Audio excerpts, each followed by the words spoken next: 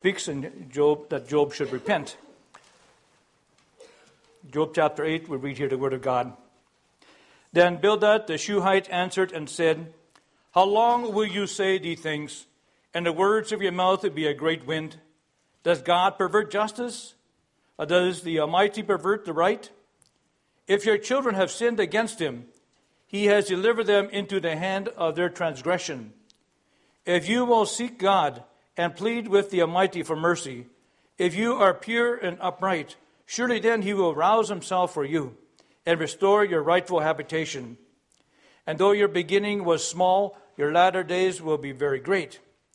For inquire, please, of bygone ages, and consider what the fathers have searched out. For we are but of yesterday and know nothing, for our days on earth are a shadow.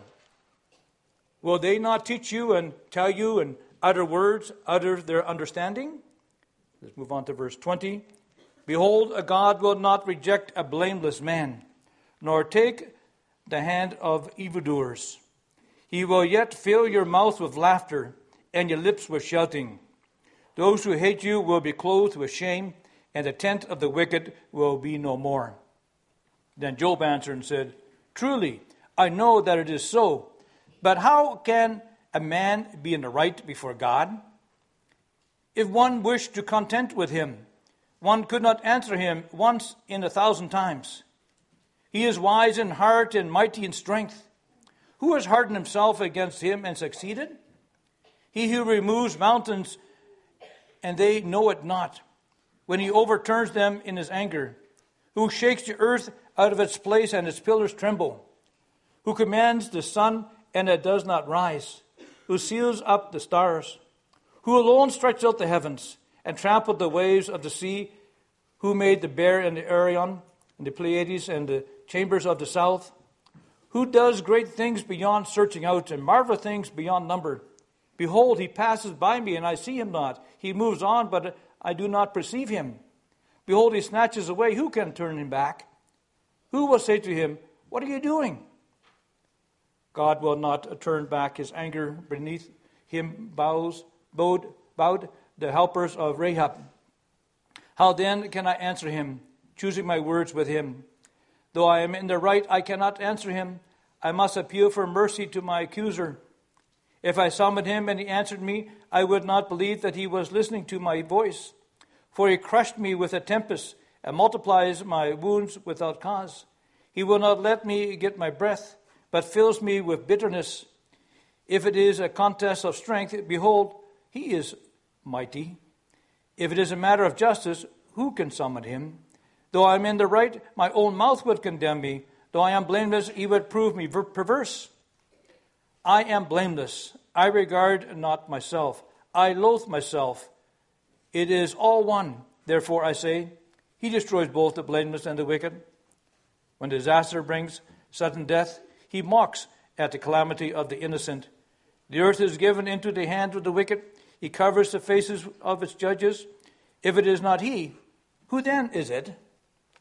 My days are swifter than a runner. They flee away. They see no good. They go by like skiffs of reed, like an eagle swooping on the prey. If I say, I will not forget my complaint, I will put off my sad face and be of good cheer, I become afraid of all my suffering, for I know you will not hold me innocent. I shall be condemned. Why then do I labor in vain? If I wash myself with snow and cleanse my hands with lye, yet you will plunge me into a pit, and my own clothes will abhor me. For he is not a man as I am, that I might answer him, that we should come to trial together. There is no arbiter between us, who might lay his hand on us both. Let him take his rod away from me, and let not the dread of him terrify me. Then I would speak without fear of him, for I am not so in myself. Thus far to read from God's holy word. Let's now sing from hymn 15, verses 1 and 2. The text of proclamation, Lord's word for this morning, is taken from Job chapter 9, particularly verse 2b, which reads, But how can a man be in the right before God?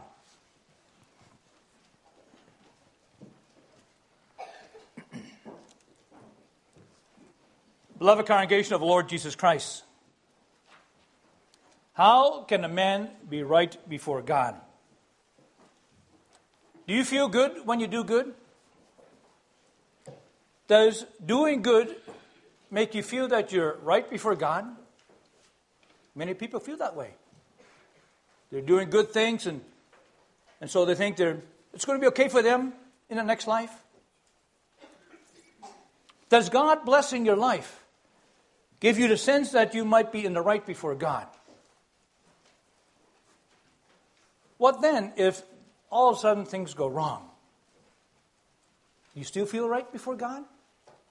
You see, this is a very important question that Job is asking here, to which he needs to find a satisfying answer, to which we need to find a satisfying answer. For if we were not in the right before God, then we have to deal with the wrath of God, the anger of God, and that cannot be good. Yet many in this world do indeed fear the anger of God. Many also interpret the violent storms, the hurricanes, the cyclones, the earthquakes, perhaps even the wildfires, as an expression of God's anger because of our sins. And in some sense, they are right. Just read the book of Revelation, especially when the 7 seals are opened and the 7 bowls are poured out and the 7 trumpets are blown. In these we see how God is pouring out His wrath against the sins of this world before His great and final day comes in. And how many too strive to live holy lives, not so much out of their love for the Lord, but out of their fear of the Lord. And so you see many doing good things and perhaps coming to church maybe twice a year, maybe at Christmas time and Good Friday, just so that God might not be angry with them. But brothers and sisters, is there not a deep desire in all of us to want to be right before God too? But how can we be right before God? Can a man even be right before God? That was Job's question. That was Job's struggle. Now there are few people who live holier lives than Job, according to the Lord's own testimony concerning Job. And yet he seemed to experience the wrath of God and the affliction that came upon him one after another. And so, Job's question, how can a man be right before God? Now, some 3,500 years later, another brother struggled with the same question. Can a man be right or righteous before God? Yes, that was Martin Luther. And although these two men lived in totally different times, the one before the coming of Christ and the one after the coming of Christ, and although these two men had at their disposal different resources, in fact, Job did not have before him the Scriptures, and certainly not as we had it today. While Martin Luther had the entire Scriptures before him. Yet these two brothers, by the grace of God, came to the same conclusion, that it's only through a mediator, or as Job calls him here, an arbitrator, can we be right before God.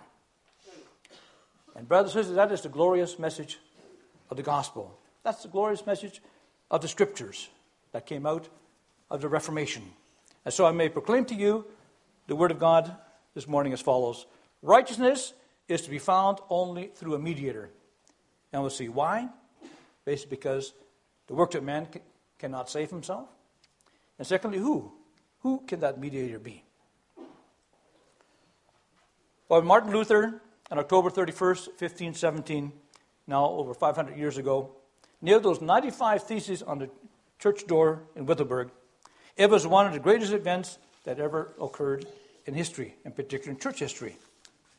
There is not a church of Jesus Christ that can deny the event of the Reformation. It echoes throughout the ages.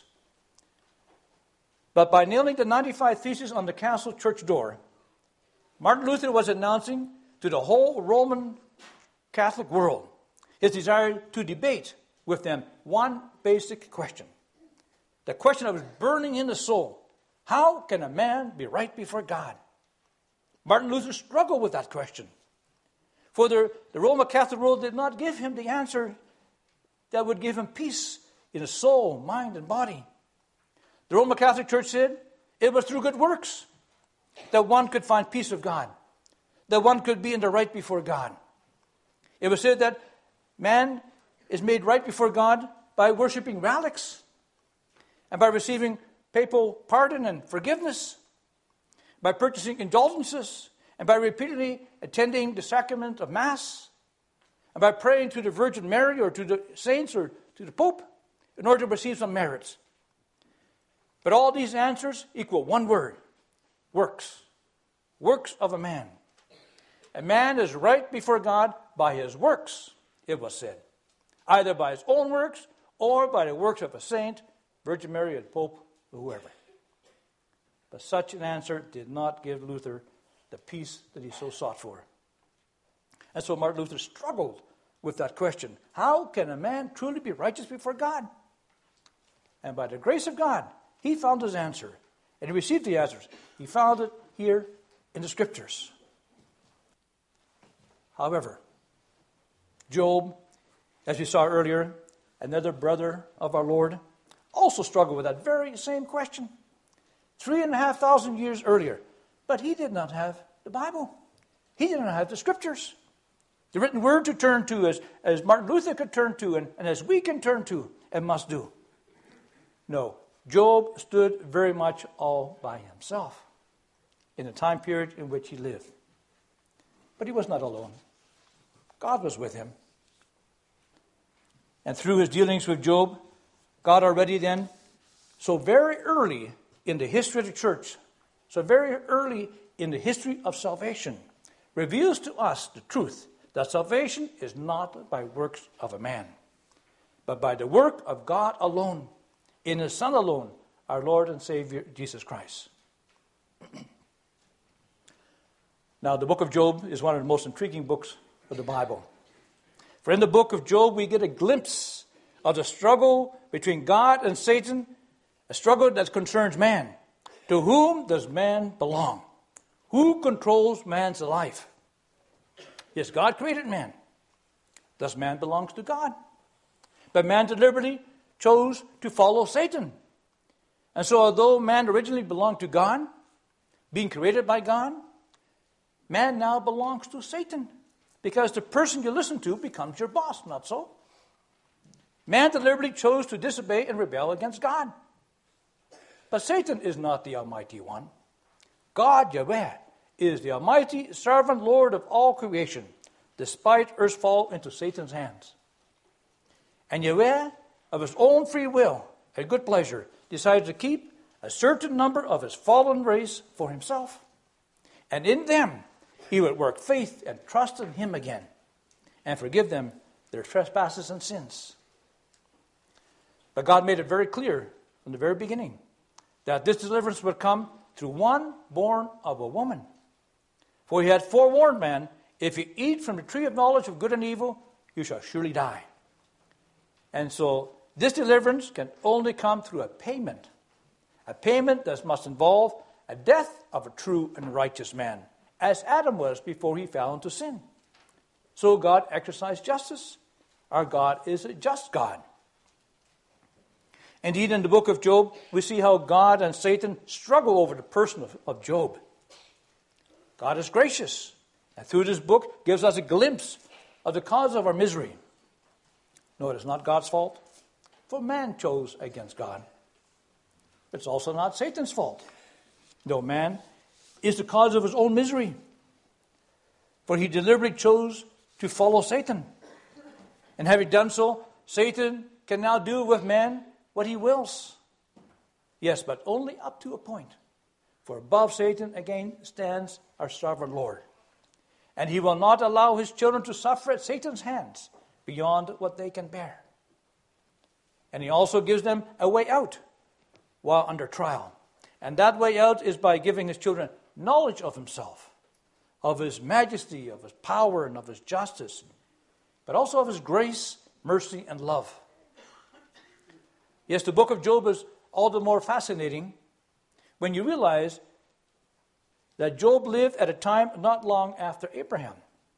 Thus Job did not have the Mosaic books of the Old Testament even, from which he could receive words of comfort and strength during his time of need.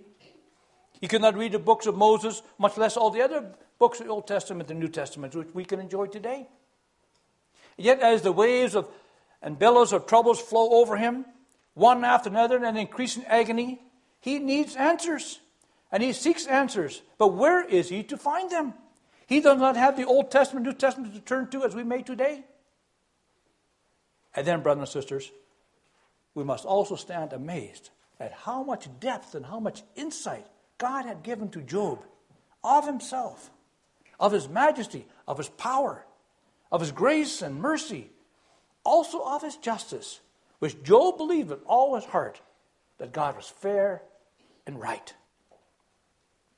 Even though God had not yet given the written word, God worked marvelously in Job's heart, a strong faith in him, with the little information that had been passed down through the ages to him, through the fathers and former generations. So think about it, brothers and sisters. Job lost everything. All his livestock, all his servants, all his livelihood, and then also his 7 sons and 3 daughters. That is so devastating. Think about it. About a year ago, one of our pastors lost his son in a motorbike accident. It was devastating for the parents. That's only one child. Here Job loses 7 sons and 3 daughters, all his children. And then this is what he says. The Lord gave, and the Lord has taken away. Blessed be the name of the Lord. Wow. What faith. Could you say that under these circumstances? Yes, you would be able to, because the Lord gives the strength. But here we see the strength of faith that God gave to Job. An amazing strength. Job believed in God and strove to live a righteous life before God. And we immediately also receive a very good attestation of Job in the very first chapter, in the verses in the book. There we read that Job was blameless and upright, one who feared God and turned away from evil.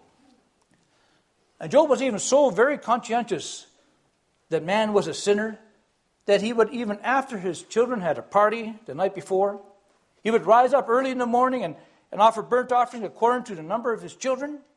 For he said, it may be that my children have sinned and cursed God in their hearts.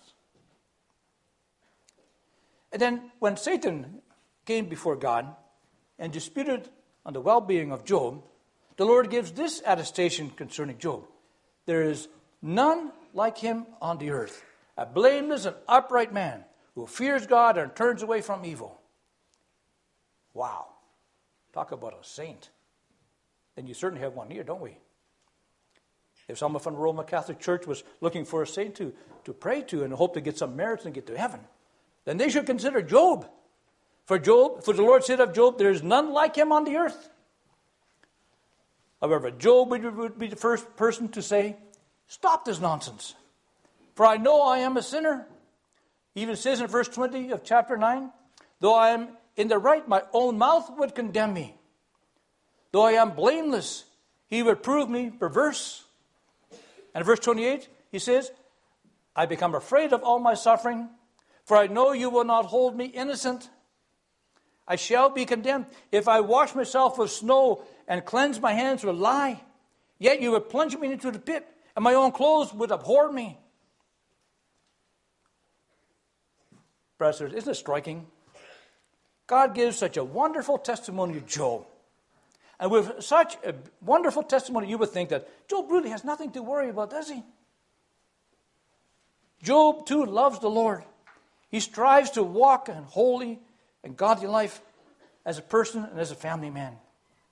And yet, he does not have peace with all the good works he does. Job knows that none of his good works will save him. In fact, all those afflictions that came over him helps him even to realize that he remains a sinner, guilty before his Lord. And so he continues to struggle with, how can a man be right before God? Yes, it is because Job strives to live so upright before the Lord that he cannot understand why the Lord is dealing with him in this way. What is going on here? Why all this sudden calamity in his life? Is God just? In fact, Job begins to ask that question in verse 22. Is it really all the same? Does God destroy both the wicked and the blameless? You see, Job comes to great despair. For despite the good he does, it does not help him one little bit. Through all this, Job comes to the realization that he's in need of a mediator outside of all the good that he does. His good helps him nothing. It seems like the Lord is rubbing Job's nose, as it were, literally in the dirt, so that it would become abundantly clear to Job that nothing in him, nothing whatsoever, what he does, can save him. All his health, all his wealth cannot save him. Job needs a mediator outside of himself. And let's be honest, brothers and sisters, don't we have that struggle at times too, that when we're striving to live godly and holy lives, don't we expect God to bless us? And then when troubles come upon us, don't we get a little bit confused at times? Don't we also have the why question come up in our minds at times? Why, Lord? Well, the three best friends of Job come to sit with Job and attempt to comfort him from his despair. But they too are at a loss. They know that Job is an upright and honest man. They're bosom friends. Therefore, they cannot understand why this happened to their friend. Unless there is something in Job's life that they are not aware of. Yes, that must be it. Job must have a secret life. You know, people can have secret lives, right? And sometimes wives can hide something from the husbands from the wives, or parents from the children from the parents. Job must have a secret life. On the outside, he looks so pure and holy. But on the inside, he must be crooked and wicked. Yes, that must be it. For surely God would not punish the wicked, the upright, and the blameless man, would he? That is the only logical conclusion that they can come to. Job must be a real sinner. He must be a sinner of the worst kind, to have all these troubles come upon him. And Bildad expresses that so fiercely when he says, does God perverse justice? Does the Almighty pervert right? God is just, said Bildad. And that is why all this is happening to you, Job. Let's face it, Job. It can't be anything else. Your calamities has exposed your sins, your hidden sins, the deep sins of your heart. It cannot be anything else. You are a sinner, Job, and you must be a sinner of the worst kind. You appear to be so righteous, but you're a hypocrite. God has seen your sins, Job, and God is now exposing you for who you really are. Repent, Job, and surely God will bless you again. But Job answers, no, no, no. That cannot be true. I do not have any hidden sin in my life. I have no hidden sin in my heart. Yes, Job recognizes that he's a sinner, but not in the sense that God would now punish him for some hidden sin. Nothing has changed in Job's life with respect to being upright and blameless, that God should bless him in days gone by and now curse his life, as it were. Job cannot agree with Bildad's evaluation of his situation. He says that is not the case, and therefore there's no comfort in what Bildad says. In fact, by chapter 16, Job has only one conclusion about his friends, and that is this: they're all miserable comforters. Miserable comforters are you, he declares. You don't bring me comfort. You don't lift me out of my troubles. You only add to my troubles. You say this because of my sin that I'm lying here in the dirt. You say it's because of my sin that I'm sitting here on this ash heap and scraping myself in this potsherd.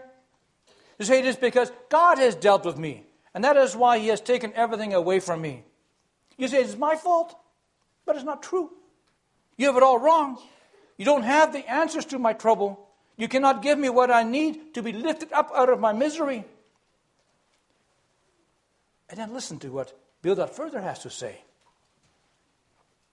In verse 4 he says, your children have sinned against him, and he has delivered them into the hands of their transgression. Oh, how can anyone talk like that to a parent who tried to live an honest and upright life, who even went out of the way to bring sacrifice to the Lord, lest his children sinned against him when they had a party the night before. This is more than a man can take. Here's a man who has brought up his children in a beautiful way, in a way that is an example to all God's children, to all parents. What a slap in the face it must be to Job when a friend says such a thing to him. Basically, they are saying to Job, Job, your children must have sinned something terrible to have lost their lives all at the same time. Just imagine, brothers and sisters. After all the striving to teach your children to walk in the ways of the Lord, and then someone comes up to you after an accident of your children, of one of your children, and you say to you, he got what he deserved. Indeed, miserable comforters they are. Those friends of Job, if such are your friends, who needs enemies? Miserable comforters indeed. Even if there was some truth in their statement, for who is without sin? Yet what comfort would such a statement be to Job? Miserable comfort, that's what they are. They're the ones who have come in order to bring comfort to Job. Instead of comforting Job, they make matters a whole lot worse. They cannot give him the solution to his troubles. The solution they gave him places Job even into greater despair. And that is why Job cries out, for he knows it is true what Bildad says, that God does punish the wicked. He knows it's true what Bildad says, that God knows those who live holy and righteous life, who strive to live a holy and righteous life, and God will bless them. God will bless those who turn to him with repentant heart. Those who confess their sins, God will bless. But he has always lived an upright and blameless life before the Lord. Therefore, for what particular sin must he now confess so that God will bless him again? See, Job is at a loss. He's in great despair. He's in great misery. Job cries out for an arbiter, for none of his deeds help him. None of his friends help him. And so we come to the second point. Who can be that mediator? Job cries out because he sees no way out. Perhaps think of yourself as having no knowledge of the written word, not having a Bible. Having no knowledge of the cross. Having no knowledge of the communion table where you may be strengthened again and again, remembering Christ's death for you. And then be faced with this, that you've lost everything, including your children. And then even your beloved wife, your helpmeet for life, would say to you, do you still hold fast to your integrity? Curse God and die. That's got to be the ultimate misery. The person closest to you, who's supposed to be your helpmeet in your walk before the Lord, tells you to curse God and die. Brothers and sisters, when we see someone suffering, we can go to them and comfort them with the complete Word of God before us. And we can say to them with confidence, for those who love God, all things work together for the good of those who are called to his purpose. We know that is true. Sometimes it's hard. But we know it is true, for the Scripture, we see that all God's promises come true in Jesus Christ. But Job did not know that. He had not seen the Christ. And then he seeks an answer to that most important question in his life. How can a man be right before God? We know that there's one who's going to bring that justice, that righteousness, that can bring man to stand right before God again. But Job did not know that. You see, he's just standing before the facts as he sees them. And as he now experiences them, that is, not just the misery he is now experiencing after having been so healthy and so well-to-do, but also the knowledge of God that the Lord gives to him. As Job has experienced God in creation and experienced God in the government of his creation, by which Job knows that God is indeed almighty. He is the one who created everything. He causes the mountains to collapse through landslides. He shakes the earth through earthquakes, volcanoes. He speaks to the sun and the stars, and they respond, and so we have eclipses and meteorites falling. Then who can stand before such a mighty one, when though living as righteous life as possible, yet he is punished with such calamities? How can a man be right before God? Job cries. And as we saw earlier, 3,500 years earlier, Martin Luther struggled with that very same question. Through good works teachings of the church of those days, the congregation members were kept from seeing the grace of God in Christ's work alone on the cross. But Martin Luther had the scriptures. And so when he struggled with that same question, how can a man be righteous before God? He could find the answer in the scriptures. And he found it in Romans 1 verse 17, where the Apostle Paul wrote, "The righteous shall live by faith." And then in following chapters of Romans, the Apostle Paul made it abundantly clear that righteousness is not by works of a man in obedience to the law, but by faith in Jesus Christ, in Christ's work alone, on the cross alone. Yet Job too had faith. We saw that. He had faith in God, a God of might, a God of power, a God of justice, a God who does as he pleases, a God who you cannot call to account, who does not have to give account to anyone. Bildad tried to convince Job that you must be an awful sinner, and your children too must have been awful sinners. But Job had responded very clearly, no, that is not true, that cannot be true. But how can a man be righteous before God? Who can plead his case? Who can look into Job's heart and know what really lives there in his heart?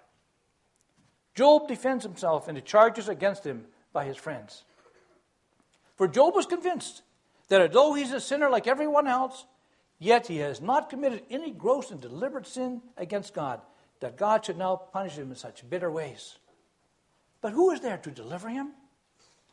You see, a sense of great hopelessness overwhelms him. For the very one, God, who is able to defend him, is the very one who has allowed all these catastrophes to come upon him. Who then can he then turn to? Who is he, Job, to call God to account? God is the creator. Man is a mere man, a mere creature of God's creation. So Job says in verse 32, "For he is not a man as I am, that I might answer him, that we should come to trial together." And therefore Job yearns for a mediator, desperately wishes that there was an arbitrator. And I'm sure the students of the catechism class have been taught well with respect to what is a mediator. A mediator is a go-between, someone who stands between two opposite parties and brings them together again. You know, sometimes children can get into a struggle too, and their mom and dad needs to pull them apart. Put one hand on one person, the other hand on the other person, and pull them apart. Job yearns for someone like that. Job yearns for such a one who could put a hand on him and a hand on God, and not pull them apart, but bring them together again into a relationship.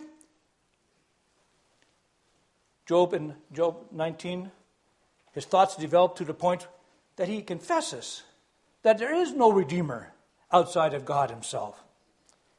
He then places his complete faith and trust in God as the one and only who in the end will need to redeem him from all his troubles, for there is none other. And so Job 19, he declares in full confidence and trust, "I know that my Redeemer lives, and at last he will stand upon the earth. And after my skin has been destroyed, yet in my flesh I will see God, whom I shall see for myself. My eyes shall behold, and not another. My heart faints within me." But Job does not know what we know today about how God will go about redeeming his people. Job yearns for a mediator who has sufficient credentials so he can put one hand on one party, man, and the other hand on the other party, God, and so draw them together again, God and man. Thus the mediator must be someone who is more than a man, more than one who walks as a man upon the earth, someone who is both man and God. Now, from where would Job have received some sense that one day there would be such a mediator walking upon the earth? He would have received that from what his fathers told him. As you read in Job 8, verse 8, "Consider what the fathers has searched out." And so as the promise of paradise was passed down through the generation, he could have known that the Redeemer would be born of a woman. And so he would be a man. But how could Job know that he would be at the same time true God? So he would be the mediator that Job so longed for? Job could not have known that. He only knows that a mediator is necessary. Someone who can lay a hand on him and on God and so restore peace, bring him and God together again. Brothers and sisters, what Job longed for, but Job could not yet see, we, by the grace and mercy of our God, may know and see today. That we may celebrate in the Reformation. God brought back the church to focus on the Son, our Lord and Savior Jesus Christ, as the only mediator for our sins, as the only means of redemption and peace, as the only way we can stand right before God. Peace is only brought about by that one deed done by him who alone is true God and true man, our Lord Jesus Christ, as he hung on the cross as God and man. It is by the power of his Godhead that he could pay in his human nature the wrath of God against our sins, and so bring about peace through the cross between God and man. Our Lord Jesus Christ is the only one who could lay a hand on God and say to his Father, Father, these are the ones whom you have given to me. These are the ones for whom I have died.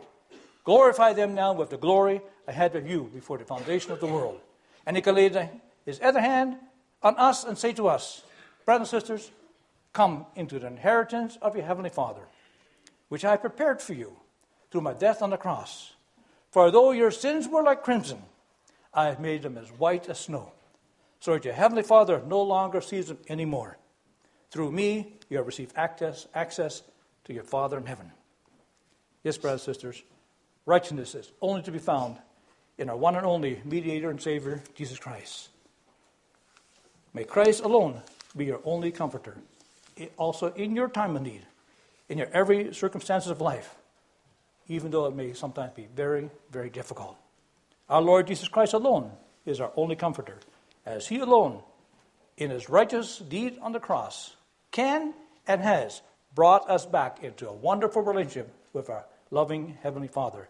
To God be the praise and glory alone for his unfathomable loving mercies upon us, all out of grace in Christ alone.